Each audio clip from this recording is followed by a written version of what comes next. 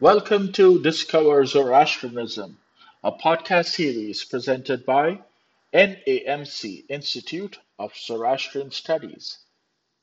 Welcome to this podcast by the North American Mobbit Council Institute of Zoroastrian Studies. This podcast is on Khordad or Haurvatat Amishasband. Zoroastrianism is a nature-based religion. In the Zoroastrian calendar, the sixth day of each month is named after and assigned to Khordad Amishasband, Archangel. Also, the third month of each year is named after and assigned to Khordad. Khordad Amishasband, also known as Haurvatat, is a feminine divinity and presides over water, sky, and prosperity. It represents everything that is whole and perfect in nature.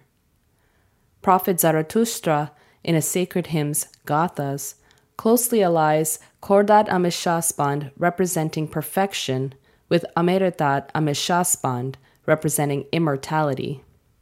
He states that perfection and immortality are for sustenance in the kingdom of Ahura Mazda and lead us to light or enlightenment through Vahumano, good mind. Zarathustra states that perfection is achieved through good mind, righteousness, and service to humanity. Prophet Zarathustra's birthday is celebrated on the day dedicated to Khordad during the month of Farvardin, commonly known as Khordad Sal. Khordad Yasht, a hymn dedicated to Khordad Amishasband, is recited to invoke her protection and to seek season's prosperity. Her praise gives humanity the power to withstand the attacks by evil. Whoever invokes her name smites the undesirable and the wicked. Her chant, or mantra, fights against evil during darkness. She is described as being created by Ahura Mazda for help, enjoyment, comfort, and pleasure for the faithful. Khordad Amishasband is supported in her divine mission by her collaborating Yazatas, or Hamkaras, Tir, Farvardin, and Goad Yazats, personifying rain, guardian spirit, and the wind.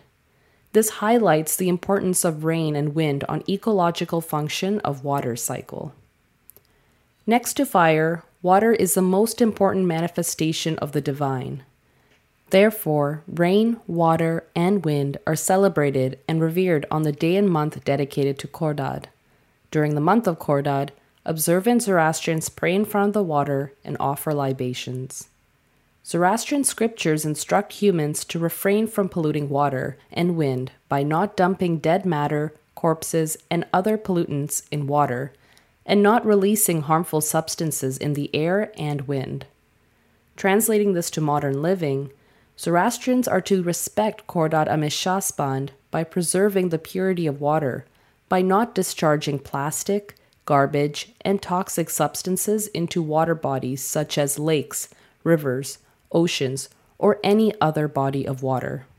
Such discharge would spell disaster for aquatic ecosystems. In addition, pollutants in water would seep through and reach the groundwater that would end up as contaminated water in households, affecting human health and the environment.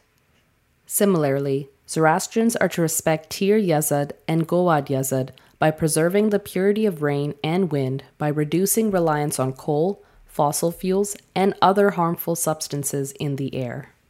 So, during the month of Khordad, let us dedicate ourselves to preserving nature's divine order by responsible use of energy, preserving the purity of water and wind, and thereby maintaining nature's harmony.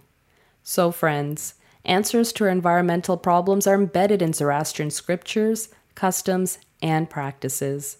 Let the world explore them, practice them, and benefit from them. Thank you for listening, and may Ahura Mazda bless us all. We trust you enjoyed this podcast episode. Regular podcast episodes are released by NAMC Institute of Zoroastrian Studies to promote Zoroastrian teachings.